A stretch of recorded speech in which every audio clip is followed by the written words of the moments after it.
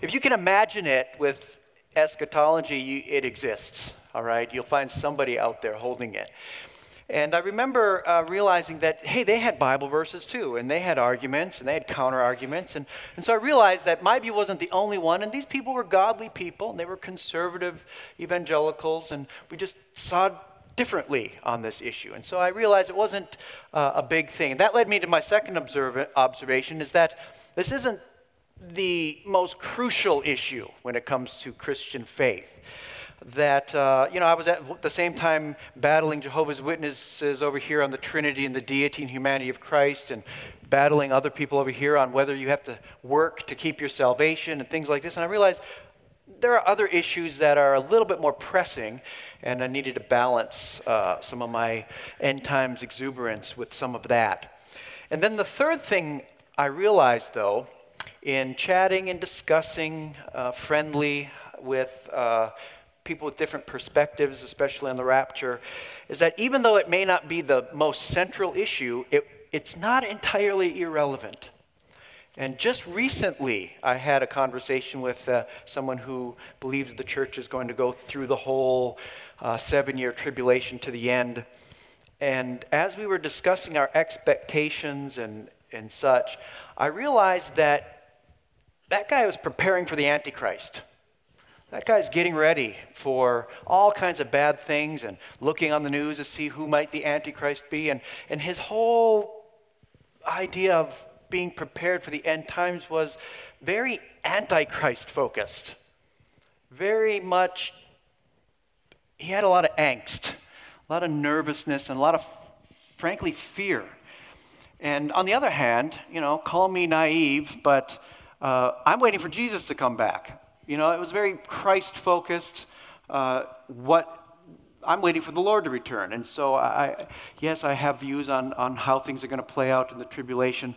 But I don't have this fear and this worry that I might not be able to identify the Antichrist. And so, it really does affect what you're planning for, what you're preparing for, whether you are, I hate to put it this way, Antichrist-focused or Christ-focused in your expectations. So it's not completely irrelevant, but I do want you to know that if you have a different view than me, I'm going to talk through some different views and give you the best arguments, I think, for a pre-tribulation rapture. If you have a different view than me, it's okay. If you want to convert to my side, that's perfectly acceptable, but I'm not going to think poorly of you. So the title of this series is 2 parts, tonight and then tomorrow morning, is The Rapture Revisited. What I'm going to do tonight, and you can see there's notes, I believe there it is. You can kind of almost in the middle there, session 1 and 4, The Rapture Revisited, parts 1 and 2. I'm going to get us through our outline to about, through parts 1 and 2, section 1 and 2, the rapture event in Scripture, and then classical arguments for the pre-tribulation rapture. Those of you who are familiar with these discussions, probably most, if not all of the arguments I'm going to present tonight are going to be very familiar to you. I'm going to present them in a way that might be a little unique. You may not have heard them that way before, but for the most part, they are what I call the classical arguments, or the arguments that are making a cumulative case for the timing of the rapture. But first of all, some of you may have not be too familiar. My guess is that if you're coming to a prophecy conference, you have some interest in this and are familiar with some of the terms. But on the other hand, some of you may be here because you're curious, or somebody brought you. So I will define a couple of these things. When we talk about the rapture, what do we mean? The rapture, it's clearly taught in Scripture, unless you approach it with a really kind of an allegorical way of looking at things. But if you take the Bible at face value, there's going to be this thing we call the rapture. The primary text for the rapture doctrine is 1 Thessalonians 4, 13 through 18, and then its context. And it says this. Paul, writing to the Thessalonians, says, "For if we believe that Jesus died and rose again, even so God will bring with him those who have fallen asleep in Jesus." That means those who have died. "For this we say to you by the word of the Lord, that we who are alive and remain until the coming of the Lord will not precede those who have fallen asleep." So now he's dealing with 2 categories of people: those who have died believers in Christ who have died and those who are believing in Christ and are alive. He says, "For the Lord himself will descend from heaven with a shout, with the voice of the archangel, with the trumpet of God, and the dead in Christ will rise first. Then we who are alive," so that's the resurrection, the dead in Christ will rise first in their new glorious resurrection bodies. "But then we who are alive, what's going to happen to us?" He says, "We who are alive and remain will be caught up together with them in the clouds to meet the Lord in the air." This word "caught up," the Greek word is harpazo, and in the Latin translation of the scriptures, it's the verb rapere, which means rapture. This is where we get our word rapture from. It means the catching up of the saints. And so we will always be with the Lord. "Therefore, comfort one another with these words." It's supposed to be a source of comfort and hope for us. So that's the primary passage for this event called the rapture, the catching up. There is a parallel passage. It doesn't mention the catching up, but because of the details, he's talking about the same event in 1 Corinthians 15, 51 through 53. Those of you who have ever sung Handel's Messiah, you'll know these words. "Behold, I tell you a mystery. We will not all sleep, but we shall all be changed." So we aren't all going to die. All of us, however, will be changed into this immortal, glorified state. "In a moment, in the twinkling of an eye, at the last trumpet, for the trumpet will sound, the dead will be raised imperishable, and we," those of us who are alive, "will be changed. This perishable must put on imperishable. This mortal must put on immortality." And so these together paint this picture. The dead in Christ, when he comes in the sky, are going to be raised immortal, imperishable, just like Jesus' resurrection body. And we who are alive and are waiting will be transformed as well. And all of us together will be caught up. That's the rapture. So unless you don't take the Bible at face value or don't believe it, the event is really non-controversial. Someday this is going to happen. The question is, and where you see debate and discussion, is when will this event take place? Not like what day on the calendar, or is it going to be in the year 2012, 2024, or 3012 or something. The question is, when will it take place in relationship to other prophetic events, specifically the 7-year tribulation?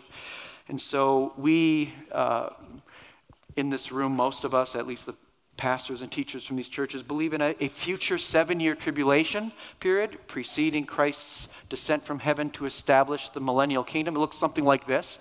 You have a tribulation period coming that'll last 7 years. And then you'll have this millennium, a 1,000-year reign of Christ on the earth, which technically is the first 1,000 years of Christ's eternal reign. His kingdom is forever. He's going to sit on David's throne forever and ever. However, there is this 1,000-year reign, the beginning of which ends the first resurrection of the righteous, and at the end will be the great white throne judgment, the resurrection of the wicked unto judgment. We're not going to talk about the millennium really, but this will give you an orientation. So when I talk about the return, I'm talking about the return of Christ as king. And so where does the rapture happen? There are a handful of views. There are a few main views. The first one is the pre-tribulation rapture. Pre, meaning before the 7-year tribulation. Then you have the mid-tribulation rapture, somewhere in the middle, roughly at 3.5 years in, before things get really, really bad, before the Asian of the tribulation. And then you have what's called the pre-wrath rapture, that at the very end of the tribulation, described in Revelation 16, you have God pouring out his bowls of wrath.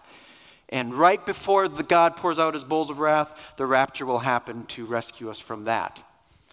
And then you have those who hold that, well, it's really all just one event. As Christ is coming down to set up his kingdom, the dead in Christ will rise, the living will be raptured, and they'll be meeting in the air, and they'll turn around and come right back down. And, it'll be a little chaotic maybe, but God will work it all out.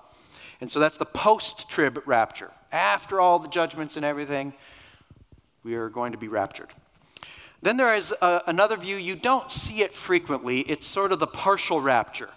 And a couple variations of this, but the main one, and it was kind of more popular in the 19th century, actually, among especially the holiness movement, where if you were a real super saint, if you were really holy and filled with the Spirit when the event happened, you'd be taken. The nominal Christians, the Christians who weren't quite walking with the Lord, would be left behind. And possibly there may be subsequent raptures in between where people might be taken up along the way. We're going to primarily deal, though, with the pre-trib, mid-trib, post-trib, pre-wrath, some of these views. If the terminology is confusing for you, I will define these continually throughout the presentation. All right, so going back to the question, I'm just going to tip my hand to tell you my view is the pre-tribulation rapture, and this is where it's all headed. I'm going to be presenting my case for this from the classical arguments. So this is going to be the view that I'm going to lead us toward. But we're going to deal with 7 classic arguments for the pre-tribulation rapture. Pre-trib, mid-trib, pre-wrath, or post-trib. And as I go through these, what I think we're going to see is that given all of these 7 arguments, the post-trib, pre-wrath, and mid-trib positions get weaker and weaker. They're not able to accommodate all of the evidence, is what I'm going to suggest today. I'm going to bring us to the point of really pre-trib or maybe mid-trib, and then tomorrow I'm going to present what is the original exegetical argument for the pre-tribulation rapture. So the 7 arguments I'm going to present tonight in rather rapid fashion, unfortunately, are the last trumpet. What is this last trumpet thing? Rescue from wrath, the post-trib plus millennial problem, and I'll define all of these. Removal of the restrainer in 2 Thessalonians 2, return with and for the saints, this distinction. Missing church in Revelation 4 through 19, and then the imminent return of Christ in the New Testament. All right, let's begin with the last trumpet. We saw already that 1 Thessalonians 4:16 through 17, Paul actually tells us when this rapture is going to take place, doesn't he? He says, the Lord himself will descend from heaven with a shout, with the voice of the archangel, with the trumpet of God. And then in 1 Corinthians 15, he says, in a moment, in the twinkling of an eye, at the last trumpet, for the trumpet will sound. And I have the Greek terms in there, salping, salpinge, salpidzo, is the term for the trumpet. Just like, anybody play the trumpet here? Same thing, just a little different. All right. And it's interesting, the noun and the verb are really the same. You trumpet the trumpet, salpings and salpidzo. Now, some people identify the last trumpet with the 7th trumpet in the book of Revelation. You have the series of seals, then you have the series of trumpets, then you have the series of 7 bowls. And they say, well, there you are, Revelation 11, the 7th trumpet, last trumpet, makes sense. There's not an 8th trumpet. The 7th trumpet is the last trumpet. The problem with that view is 1 Thessalonians was written in AD 50, when he talks about the trumpet will sound and the dead will be raised. And then 1 Corinthians, where he says the last trumpet, was written just 5 years later in 55. And the book of Revelation, with the 7 trumpets, wasn't written until 95-ish. And so when Paul is communicating to his original readers that the last trumpet, the trumpet will sound, the dead will be raised, we can't be exactly sure what they had in mind, but I tell you what they didn't have in mind was the 7th trumpet of Revelation, which wasn't going to even be revealed for another 40 plus years. Okay? So Paul had to mean something in his time, in the 50s, that his audience would have understood. Also, there are differences. We're not going to go through this chart, but you can see, whereas 1 Thessalonians and 1 Corinthians, we can tell from the events that are described related to the last trumpet, they're talking about the same event, just filling in some details. Whereas the 7th trumpet, the only thing in common is that there's a trumpet. In fact, he doesn't even call it in the book of Revelation the last trumpet. He says the 7th angel sounded. And so there's not a lot of compelling reason to equate these two things and then place the rapture at the sort of end of the tribulation with the 7th trumpet. So then the question is, what last trumpet is Paul referring to? Now, there's a lot of discussion, debate about this, and this is not my clearest argument. But what I think he's talking about is these people were familiar with Old Testament prophecies about the day of the Lord and the coming judgments and the time of tribulation. They were anticipating this, and there are a lot of events related to it. And interestingly, these Old Testament passages have this trumpet related to it. It's a day of the sounding of the trumpet, warning people that the day of the Lord is near. Now, the day of the Lord is not a single day or 24-hour day. It's a time during which God visits in judgment and deliverance. And it usually involves a whole series of events that take months, if not years, invasion of armies and all kinds of judgments and plagues and different things. So one of these passages, Joel 2, he says, blow a trumpet. He says, literally, trumpet the trumpet in Zion. Sound an alarm on my holy mountain. Let the inhabitants of the land tremble, for the day of the Lord is coming. It is near. A day of darkness and gloom, a day of clouds and thick darkness. And so this is the coming day of the Lord, which we call now, the thing we're waiting for is this tribulation period, the day of the Lord that's yet coming. Zephaniah 1:14-18. Near is the great day of the Lord, near and coming very quickly. Listen, the day of the Lord. In it, the warrior cries out bitterly. A day of wrath is that day, a day of trouble and distress, a day of destruction and desolation, a day of darkness and gloom, a day of clouds and thick darkness, a day of trumpet and battle cry against the fortified cities and the high corner towers. I will bring distress on men so that they will walk like the blind, because you get the picture. Not a very pleasant series of events that you want to be part of. And so this day of the Lord is announced as near. The last warning is this trumpet. So when Paul says the last trumpet, because the trumpet will sound, the dead will be raised, 1 Thessalonians 4 says we'll be caught up. I think he's relating this to the expected end times, the day of the Lord judgment that's coming. And the trumpet is the announcement that it's near. If that's the case, it doesn't happen at the very end. I'm going to warn you about what just happened. You're warning about what is about to happen. The day of the Lord is near. Now, what, though, do we mean by the day of the Lord? It doesn't specify the day of the Lord in the Old Testament as strictly 7 years or 3.5 years or somewhere in between. And so this is where you're going to see a diversity of opinions. Some people, like me, I think the day of the Lord is a reference to the whole tribulation period. It gets worse, it gets more intense. The wrath of God, it's just coming in a trickle, and he's calling people to repentance. It increases in severity and eventually culminates with the bowls of wrath. So if that's the whole tribulation, the day of the Lord, the pre-trib rapture explains this. If it's just the second half of the tribulation, the great tribulation, the last 3.5 years, then the mid-trib rapture would actually satisfy this idea of the last trumpet.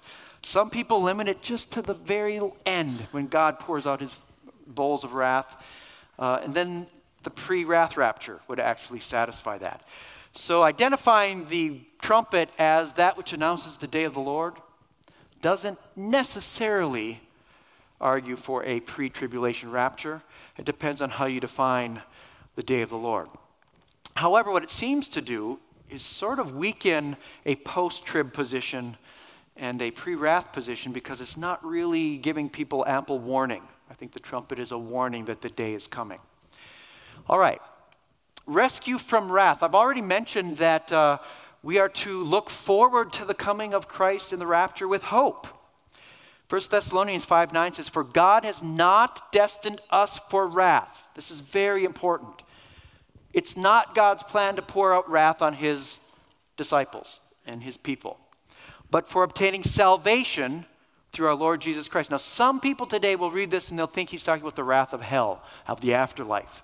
That's not, most of the time when the New Testament talks about judgment and wrath, they're talking about the coming wrath on this earth, what we're going to call temporal judgment as part of history, and that he's going to deliver us from this wrath that's coming, that is the tribulation, the day of the Lord. Now, the question is, and this is not really controversial, that God is not going to pour out his wrath. There's no condemnation now for those who are in Christ Jesus, Romans 8 says. So God's not angry at us. His wrath has been poured out for us on Christ at the cross. So if you trust in Christ, Your wrath is taken care of at the cross. So how, though, is God going to rescue us from wrath? And when is he going to rescue us from wrath? And what is this wrath he's talking about? So there are several questions that come into this. The first question is, how does God save us from the wrath? Is he going to save us by protecting us within the midst of the wrath? So all this wrath is going on around us, but we're going to be sort of with a force shield around us and protected? Or does he remove us from the place of the wrath until the wrath has been poured out? So a diagram you can kind of look up here. There are two models and two views on this. One is protection in the presence of the wrath, sort of like Israel and Egypt. There is Old Testament precedence for this as the plagues are being poured out, the 10 plagues on Egypt. God is sparing his people. The darkness is on Egypt, but there's light among the people of Israel. The firstborn die in Egypt, but because of the blood on the mantle, the Hebrew children are spared. And so there is a precedence for being spared in the midst of wrath. Daniel in the lion's den is another one. He was surrounded by all kinds of furry rats that could have devoured him, but God protected him in the midst of that. And so in that case, you have the wrath comes, destroys the wicked, but leaves the righteous behind. But there's also another pattern you see in the Old Testament, and that is removal from the presence of wrath. So Noah, from the flood, he wasn't under the wrath was the water, and he was floating above that. It didn't matter how much water was poured out, God's people were floating above it. They were protected from it. Put in the ark, doors closed, and they are removed from the presence of that. Believe me, on that day, you knew whether you were in the wrath or outside of the wrath. The other one is Lot from Sodom. And God sends the angels. Lot was kind of a doorknob, wasn't he? Do I really have to go there? Can't I just go to that city over there? It's just a little one, He's fighting with the people who are trying to save him. But still, even Lot is taken out of the presence of the wrath and is poured out. And so in this case, you would have the person removed, wrath comes, destroys the wicked, and then the righteous can return. Now, interestingly, I think the New Testament, when it talks about the return of Christ, what kinds of examples does Jesus give? And in fact, even 2 Peter, he says, as it was in the day of Noah, as it was in the, right? He uses Lot and Noah as the examples. So I think we have a reason to think that it's salvation from the midst of the wrath. God has not destined us for wrath. Notice that even in this text, 1 Thessalonians chapter 5, turn there once. Okay. He begins in verse 1. Now concerning the times and the seasons, brothers, that you have times and seasons of what? Well, he says, you know that the fully aware that the day of the Lord will come like a thief. Wait, what is he talking about here? Well, he's talking about the same thing he just got done talking about in chapter 4, which is the return of Christ and the trumpet and the resurrection, the rapture. And he gets to the end of this section and says, God has not appointed us to wrath, but to salvation. The context is the rapture and the return of Christ.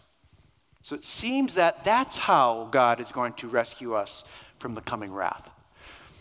Also, 1 Thessalonians 1, 9 through 10. You turn to God from idols to serve the living and true God.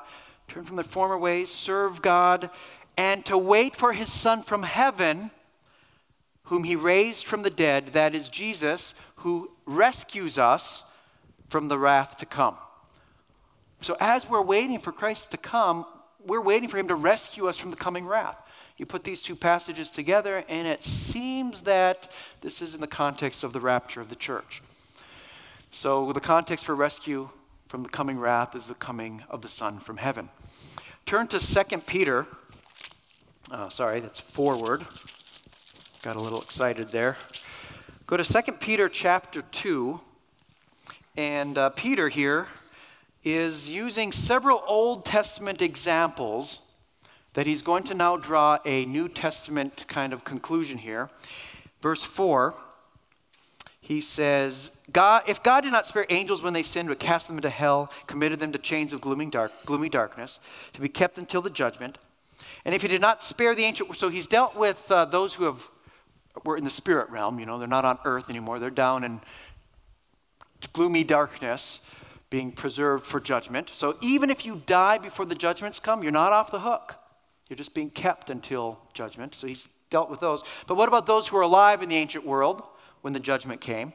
He says, he did not spare the ancient world, but preserved Noah, a herald of righteousness, with 7 others, when he brought a flood upon the world of the ungodly. If by turning the cities of Sodom and Gomorrah to ashes, he condemned them to extinction, making them an example. Listen, these are an example of what is going to happen to the ungodly in the future. So it's Noah and the flood, Lot and Sodom.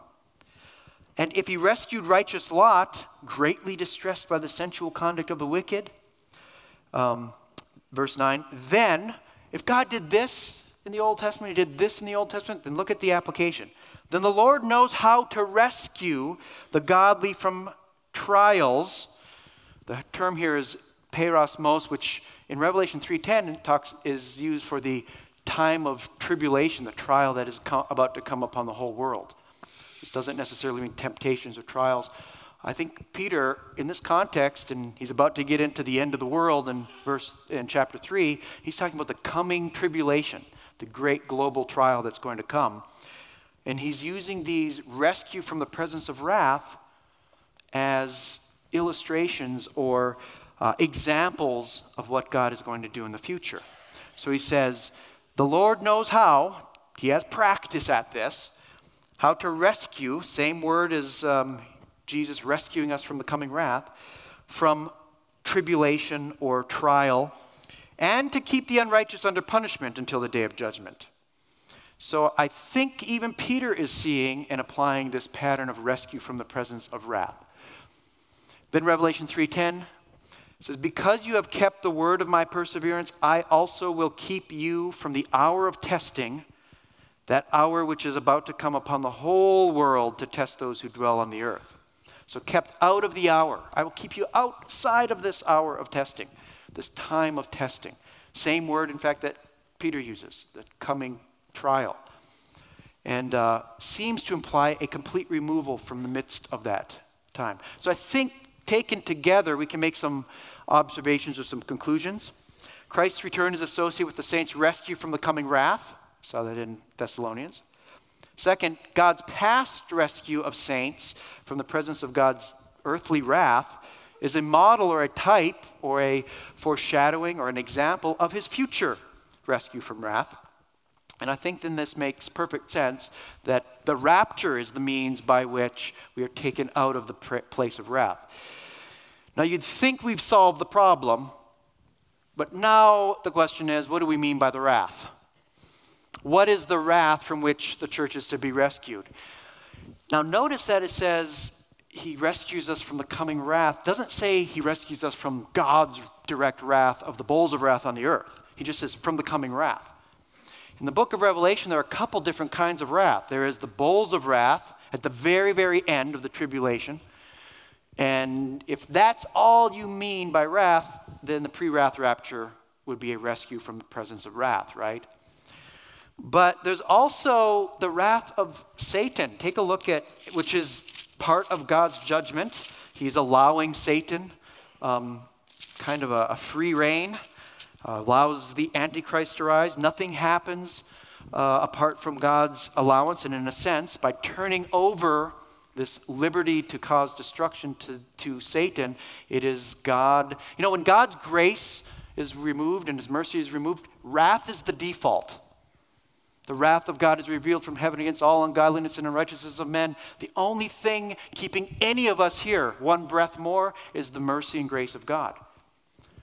When he starts removing that progressively through the tribulation, that's wrath. And I think this is exactly what you start to see from the very beginning. But you look at Revelation 12, the song of from heaven, verse 12. Therefore rejoice, O heavens, and you who dwell in them, but woe to you, O earth and sea, for the devil has come down to you in great wrath. So people in heaven, they're outside of wrath, devil's wrath. People on earth, woe to you. The devil has come down in great wrath because he knows his time is short. So I kind of view the rescue from wrath as rescue from wrath, whether it's the devil's wrath or whether it's the bowls of wrath. But if you limit it just to the second half of the tribulation, and some do, it would be a mid-trib rapture. If you do what I do and see the wrath as progressively intensifying throughout the tribulation, and really the bowls of wrath are the exclamation point, or the double or triple or 7 exclamation points, then it would be a pre-trib rapture. Okay, so that's the last trumpet, rescue from wrath. I think this has weakened the post-trib position significantly, has weakened the pre-wrath position. But let's move forward. There's this problem, we're going to call it the post-tribulation plus millennium problem. Now, what do I mean by this? Classic premillennialists, people who believe that Jesus is going to come back and establish a kingdom on earth. And what's he going to do? Well, what's going to happen is there's going to be a regathered remnant of Israel. All Israel will be saved there. That's part of the function of the tribulation. Israel comes out. I think we'll probably hear more about that in the second hour.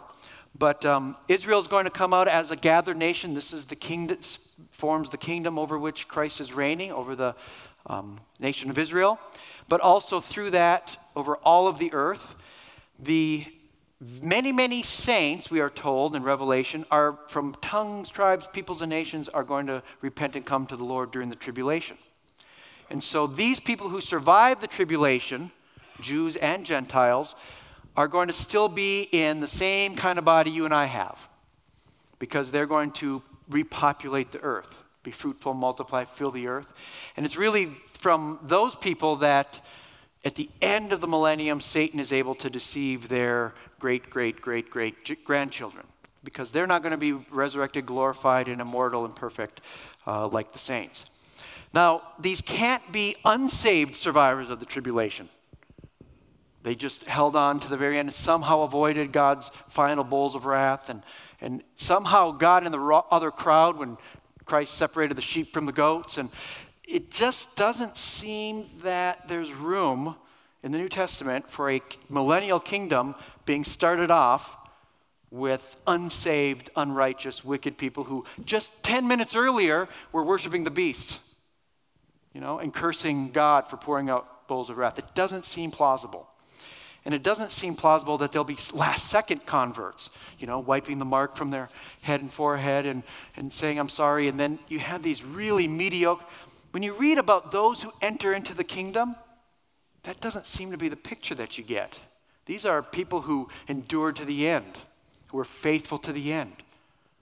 And so in fact, Revelation 16, though, when it talks about the bowls of wrath, it doesn't say anything about people repenting at the end.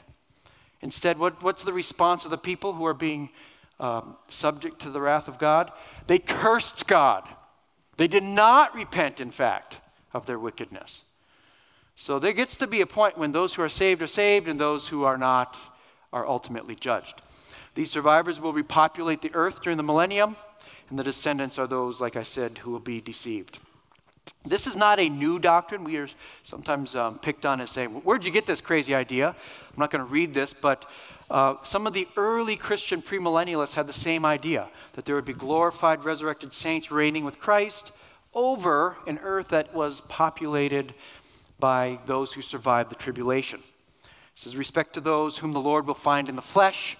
He says it's reference to them where the prophet says, those that are left shall multiply upon the earth, and they are going to be ruled over by the glorified saints. So this idea of resurrected, glorified saints with Christ reigning over those who are in the flesh, repopulating the world, is not a new idea. There's a distinction made here. And so the problem is, if you hold to a strict post-tribulation rapture that Christ is going to come and judge and resurrect and rapture all the saints who have been waiting for him, the righteous, and judge the wicked, the problem is, you have living saints, dead saints during this age that continues on into the tribulation. Many die, but some survive to the end. The judgment of the sinners, rapture of all the righteous, resurrection and rapture. All the saints are glorified, and you have no humans to repopulate the world. They'll be coming down and reigning over an empty earth, because all the righteous have been rapture to resurrected. Now, if you hold a pre-wrath view, same kind of thing, except right before the wrath is poured out, you have a whole bunch of people scrambling and repenting.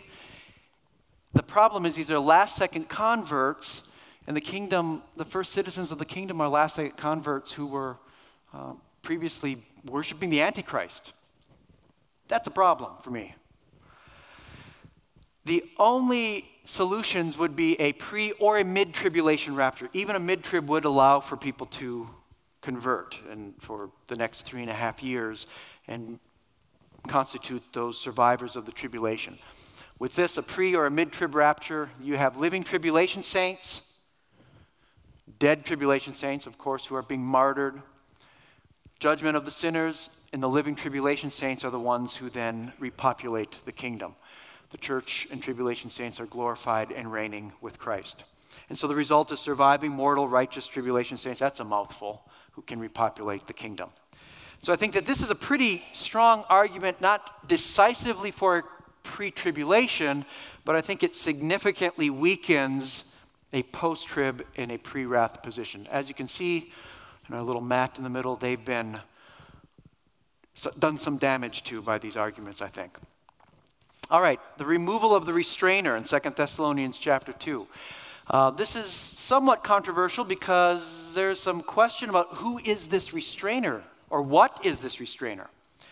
Paul says to the Thessalonians, he says, you know what restrains him, talking about the man of lawlessness who's going to come, who's going to get people to worship him, set himself up in the temple of God and say he's God, and Jesus is going to destroy him at his coming. He says, you know what's restraining him, what's holding him back now, so that in his time he will be revealed. For the mystery of lawlessness is already at work. And I think this is, Satan is already deceiving and sending little antichrists. But something's holding him back from completely unleashing his power and his wickedness. He says, only he who now restrains will do so until he's taken out of the way. Then that lawless one will be revealed, whom the Lord will slay with the breath of his mouth. So the question is, who or what is the restrainer? Now, you look at commentaries on this, and, oh man, the views run the gamut. But generally, it's the Roman Empire. So the Roman Empire, as soon as the Roman Empire falls, is taken out of the way, that gives a vacuum for the Antichrist to step in. Or the emperor is holding back, by exercising justice. But wait a second, the emperor and the empire, the human government, this is sort of the source of isn't the Antichrist the ultimate evil emperor? Isn't he the ultimate incarnation of evil, bad government? Doesn't seem to make sense that government would hold back the ultimate evil government. Maybe it's the Spirit. Maybe it's the church. Maybe it's the Spirit working through the church. So there have been different views. We can't solve this clearly. The problem is, Paul says, don't you remember when I was with you, I told you these things? Yeah, Paul, but could you remind us, for those of us here in the 21st century? They knew what he was talking about back then. But because they knew, he didn't elaborate, which is a little bit of a sad for us. But what I do think, though, is it indicates that Paul, as he was going around planting churches, he spent, 5 weeks or so with the church in Thessalonica, was teaching them details of eschatology. And I think that means he was going everywhere teaching these things. Everywhere he went, he was telling them about this restrainer and some of the things that could be expected.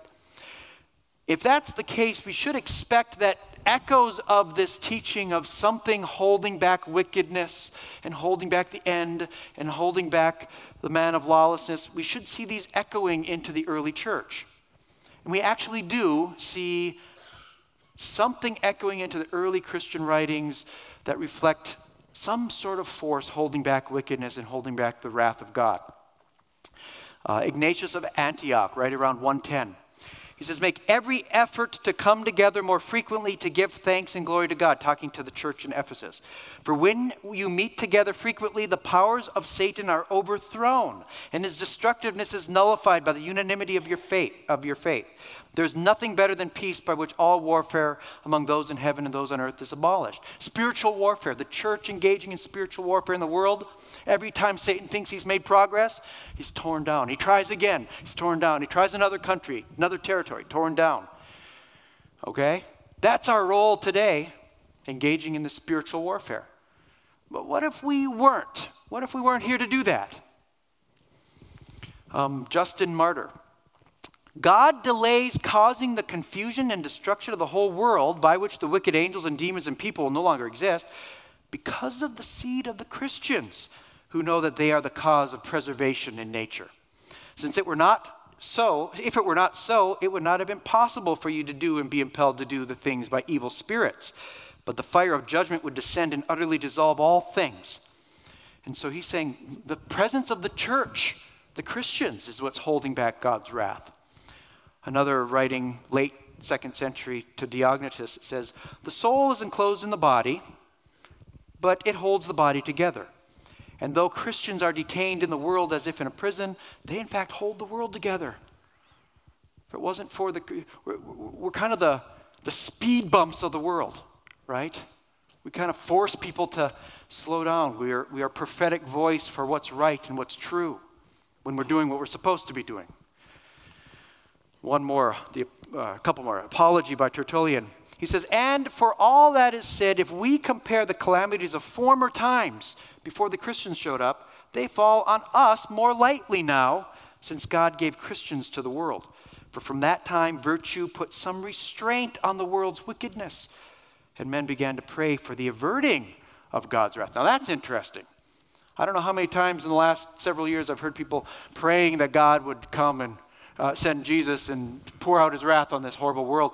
This is seen frequently in the early church. They were praying, God, hold back your wrath. We want more people to be saved. That's kind of an interesting perspective, isn't it? They're persecuting us, they're killing us, they're burning us at the stake and feeding us to lions, but hold off, we want more to be saved. That's different. Shows you a different kind of mindset, different priorities.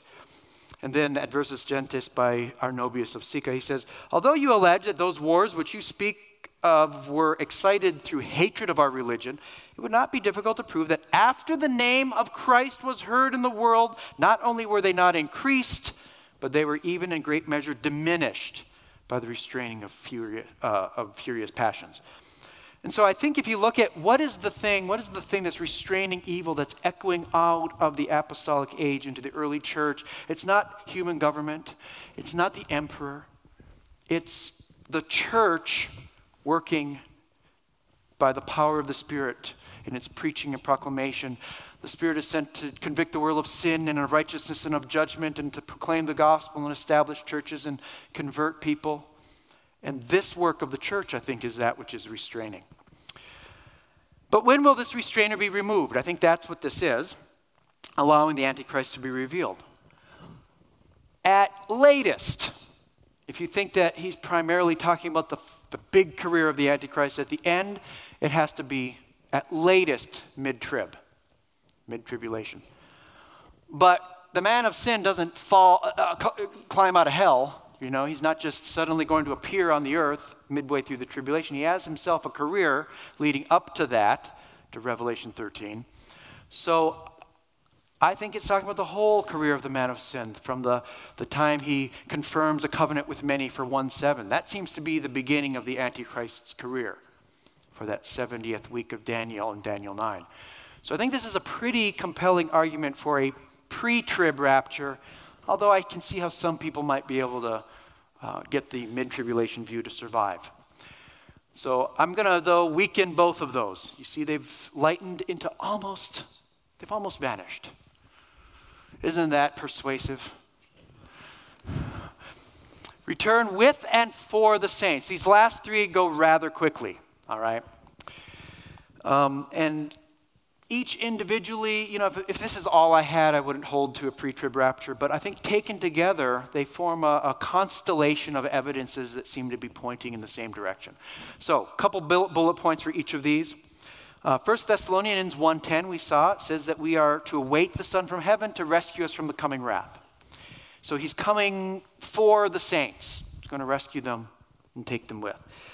1 Thessalonians 4:17 says that both the living and the dead will be raptured to meet the Lord in the air at this event. Revelation 19, at the very end, when you see Christ coming down with the armies of heaven, he says that he's going to return at the end with his armies and saints. In Revelation 17:14, it's great. Chapters 17 and 18 are great because it's an interpreting angel coming in interpreting several parts of John's vision. And in 17:14, he actually identifies those who are joining Christ at his descent in Revelation 19. He says this is the Antichrist and his armies and all of these, will make war on the Lamb, and the Lamb will conquer them. Why? Because he is Lord of lords and King of kings. I mean, this isn't going to be even much a conflict at all. They're not evenly matched. Satan is not the opponent of God. Satan is the opponent of believers.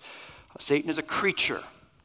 And so his greatest army he's ever conjured is going to be wiped out just like that. He's King of kings, Lord of lords. And then he says, and those with him are called and chosen and faithful. And so you see the army of heaven descending with those with him. These are the called and the chosen and faithful. And when you see these things together, the called and the chosen and faithful, they're not angels. These are terms for the saints. And so they're returning with the Lord. At the rapture, Christ returns for the saints. At the second coming, he returns with the saints. And so from early on, pre-tribulationists have made this case. One's returning for, one's returning with. And so even though we can conceive of that whole period as sort of the coming of Christ in a sense, in rescue, in judgment, and then as king, a lot of people say, look, you believe in 2 second comings. No, I don't. I believe in 1 second coming. How many times did Christ come in the first coming? Just once. How long did that take? 33 years? 33 years was the first coming. Can't I have a 7-year second coming? Okay, so he's coming in judgment, he's coming in rescue, he's coming in wrath, and he's coming as king. So I think that you have to distinguish the coming for and the coming with the saints. And I think the closer you get to squeezing these things together and making them a single event, it becomes less and less plausible. So I don't think it demands a pre-trib rapture, but it definitely becomes less and less likely that the with and the for are all just the same thing. Doesn't seem to make much sense. We need some time to get on the horses. Okay? And I need to learn how to ride a horse. I fell off last time I tried. Okay. Then you have, so I've weakened even the mid-trib here. The imminent return of Christ, I think this is pretty powerful. The church is told to wait with eager anticipation. We're longing for the coming of Christ who's going to, in fact, you've turned to God from idols to serve the living and true God, to wait his Son from heaven who saves us from the wrath to come. That's what we're waiting for. And that can happen at any moment. He's coming soon. He's coming quickly. This is what the term means. Suddenly, like a thief in the night. Excuse me, Mr. Spiegel, I'm going to be robbing your house next week, right around between 11 and 12 in the evening. So you may want to be ready, load your gun, whatever. No, a thief in the night, it means he's going to come suddenly. The imminency of this. Nobody knows the day or the hour. Hacks and quacks notwithstanding, you always have books coming out dating it. I get them mailed to me.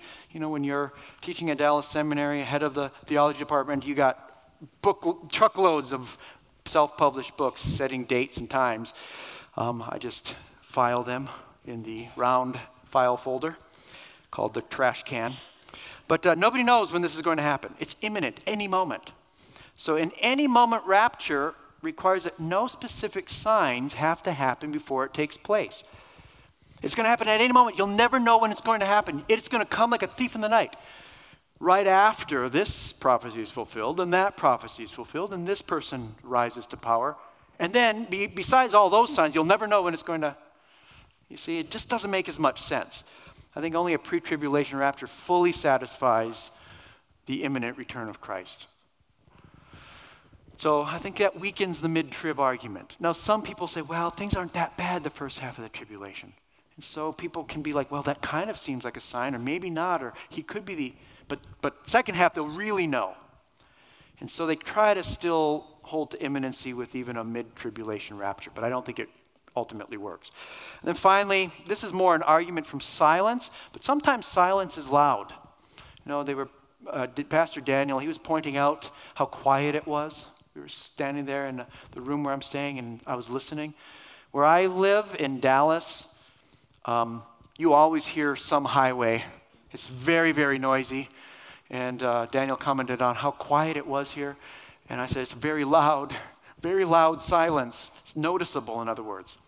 So many people have pointed out, look, the church is over and over addressed. The church, 7 churches, Revelation 1 through 3. And then in the description of that which is coming after these things, the seals and the trumpets and the bowls, the word church is never used. It's not like John didn't know the word church. He used it a dozen times. Now he gets to hear it. Church not mentioned. Now there are saved people, what we call tribulation saints, those who hold to the word of God and the testimony of Jesus, those who refuse to take the mark on their hand and their forehead, right hand and forehead, those who, right, tying them specifically to events in the tribulation period. So those are tribulation saints, we know that. But church is never specifically mentioned. And then you get to the very end, 19 through 22, those who return with Christ are the called, chosen, and faithful. So notice, this is my outline of Revelation, but from 4 all the way to 19, there's no mention of the church. Saints are mentioned, but in relationship to events of the tribulation itself. And so I think this is given everything else, this makes sense, in other words. It's good corroborative evidence that the rapture of the church, before the tribulation, I think explains this, why the church is not mentioned in the book of Revelation. So, there we go. So, no mention of the church. No mention of the church. So the last trumpet, rescue from wrath, post-trib plus millennial problem, removal of the restrainer in 2 Thessalonians 2, the return with and for the saints, the imminent return of Christ, the missing church. I think all of these, in my understanding of this, the way I put this together, I think it obliterates a post-trib and a pre-wrath rapture as not able to really stand under these various arguments and considerations. I think it severely weakens the mid-trib rapture, and I think only the pre-tribulation rapture is able to stand under all of the various arguments. Tomorrow, and I am finished, tomorrow we're going to present for probably 99.9% of you, is an argument you've never heard before. Not because I made it up, but because it's been forgotten. What I'm going to show you is that there is an exegetical argument, that is an interpretation of a particular passage of Scripture which actually places the rapture prior to the 7-year tribulation, which I am going to show was the original exegetical argument of John Nelson Darby and Kelly and some of these early pre-tribulationists in the 19th century, which since then, a lot can happen in 100 years, but since then it's been almost completely forgotten and abandoned. But I think it's worth another look, and we're going to present that tomorrow. And it is new to you, but it is actually very, very old, and as far as I can tell, this is the thing that pushed these early pre-tribulationists over the edge to embrace a full pre-trib rapture. And so we'll deal with that tomorrow, the original argument for the pre-trib rapture of the church. Thank you very much. I appreciate your attentiveness.